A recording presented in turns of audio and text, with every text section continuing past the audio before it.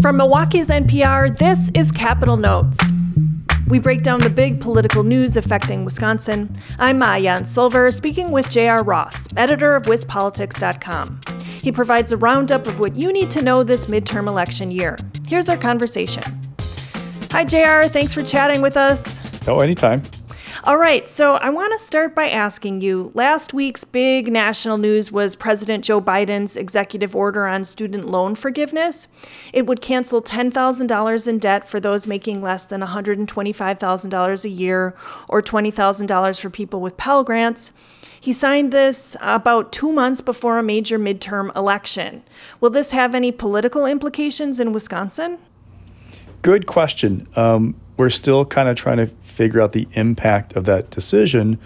One thing we're noticing is that there is becoming more of a divide between college-educated voters and those who are not. And the college-educated ones are going more toward the Democratic Party. We're seeing shifts in traditional Republican areas like the suburban Milwaukee kind of ring counties. We're seeing numbers change there. One of the questions people have is this going to exacerbate that shift? Because you're going to see a concerted message from Republicans of you have Democrats who are pushing these loans off of the backs of those who racked them up and onto the backs of those who didn't go to college or who paid off their loans already, right? So you're going to see that message quite a bit. So it's still kind of early in this kind of process to see how it's going to impact things, but you're definitely going to see some messaging from Republicans on it. And you've also said that if the midterm election is a referendum on Biden, that would impact Democratic Governor Tony Evers and vice versa with Trump and Michaels. What do you think about that and this news? Oh, yeah, definitely. Well, there are also all these other things that are kind of swirling right now. We've seen a string of special elections in places like Minnesota, now New York, where Democrats have fared better than expected.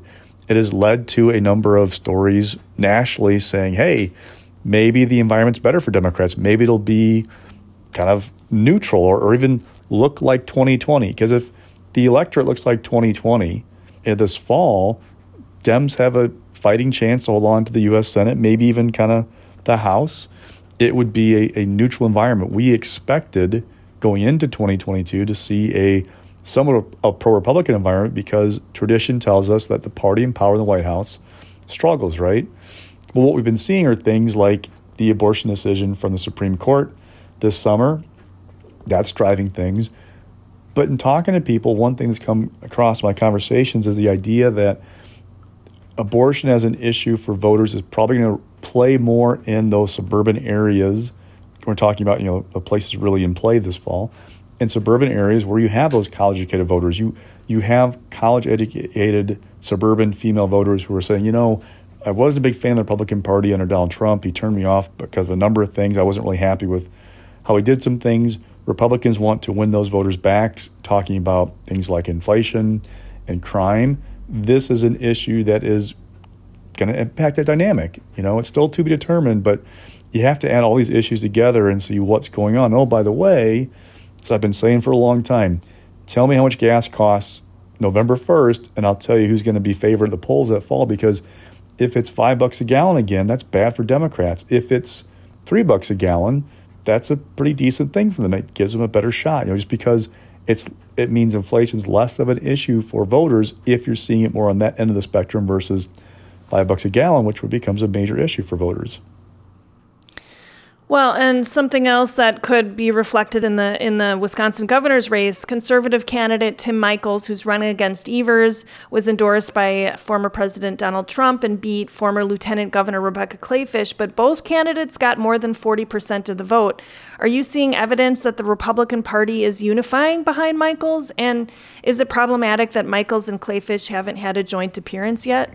Well, you see those joint appearances and they're nice. It's a nice photo op. It's a nice news conference. I don't know if it really is going to make or break the campaign. What I'm wondering more about is how is Michels going to pay for this campaign, right? Tim Michels put about $12 million of his own money in the primary. That is a lot of money. But now he's trying to raise money from others to help cover the cost of the general election. And there is a bit of a skepticism from donors of, okay, wait a second, you're pretty wealthy. You put all that money in. Why should I give money to somebody who's got that kind of cash if you could put in yourself? Now, the other challenge for Michaels is winning over the Clayfish donors, right? I mean, they were people who were all in for Becca Clayfish, wrote big checks for her right up until the primary, and now they've had this very narrow window to kind of get over the preferred candidate losing. How do you build that relationship with donors to get them on board to say, okay, I know I wrote $20,000 to Rebecca Clayfish, but I'm going to do the same now for you. That's a big ask. One of the challenges is there's a narrow window now to get to November for the election. You don't have much time. Usually, as a candidate, you can build a relationship with donors, or you build that relationship over a long period of time before you make big asks. Michaels doesn't have that long of a window to make those asks of candidates. Now, the key really is going to be the last 3-4 weeks of the race. It is, late August. We are seeing signs of Michaels getting outspent on TV right now, but it's still early. It can help define him now, but maybe not going to make or break him. It's really, when do people start tuning in? Traditionally, people are in Wisconsin enjoying their summers because we all know that we don't get a lot of good weather starting in October, right? It gets cold, so you enjoy being outside, not watch as much TV as you would normally. So what I'm getting at is really, it's going to really matter come October how much people are paying attention to TV ads, but it is kind of not a great thing for Michaels now to be struggling to get his message out or not getting as loud a message as Evers is and his backers, because Michaels is still somewhat unknown. The Marquette poll we saw last week, I think a third of voters didn't have an opinion of Tim Michaels. That's an opportunity for Evers and his backers to try and define him. And you're seeing these ads run from the governor and those supporting him that, Tim Michaels is this radical conservative. He's out of touch, hitting him on abortion. You're just going to see that effort to try and start shaping public opinion of Michaels because he's not as well known as Tony Evers is. Well, on that topic of Michaels and funding, he also said during the primary that he would cap donations at $500 from any individual because he is not going to be influenced by anyone in this race. He also said he wouldn't take PAC or its political action committee donations. Has that changed? And if so, is that arguably misleading voters? Well, what Michaels did was right after the primary, he said he would now start taking individual donations up to $20,000. But still wasn't going to take PAC contributions or lobbyist donations. Well, Roger Roth, who's a state senator from Appleton, he's now on the ticket with Michaels. Remember, Wisconsin, candidates for governor, lieutenant governor run separately in the primaries, and then they're on the ticket together for the fall election. Roth had a fundraiser last week in Madison. He opened to donations from PACs and others. So that's a way to, critics say, to get around Tim Michaels saying he's not taking money from PACs or lobbyists because Roth can take those donations. And why it's a path around that self-imposed ban Michaels talks about is under state law in Wisconsin, candidates for governor, lieutenant governor from the same party can make unlimited transfers back and forth among their campaigns. So anything Roth raises, Michaels could use. So it's a way for the Michaels operation to, lump Roth in there with him, right? To get around that, to ask for bigger donations and money from lobbyists. So do you think that's misleading voters? We'll see. We'll see how voters feel about it.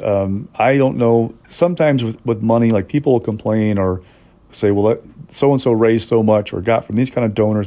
I don't know if it matters as much how you raise it as how you spend it, right? Is it the message about that? Or is the message you see on the air? Because, for example, we saw Michaels this past week go to Kenosha for the anniversary of those violent protests, really hammer on that law and order theme. Is that going to matter more than, pledges about how they're going to raise their money? I don't know.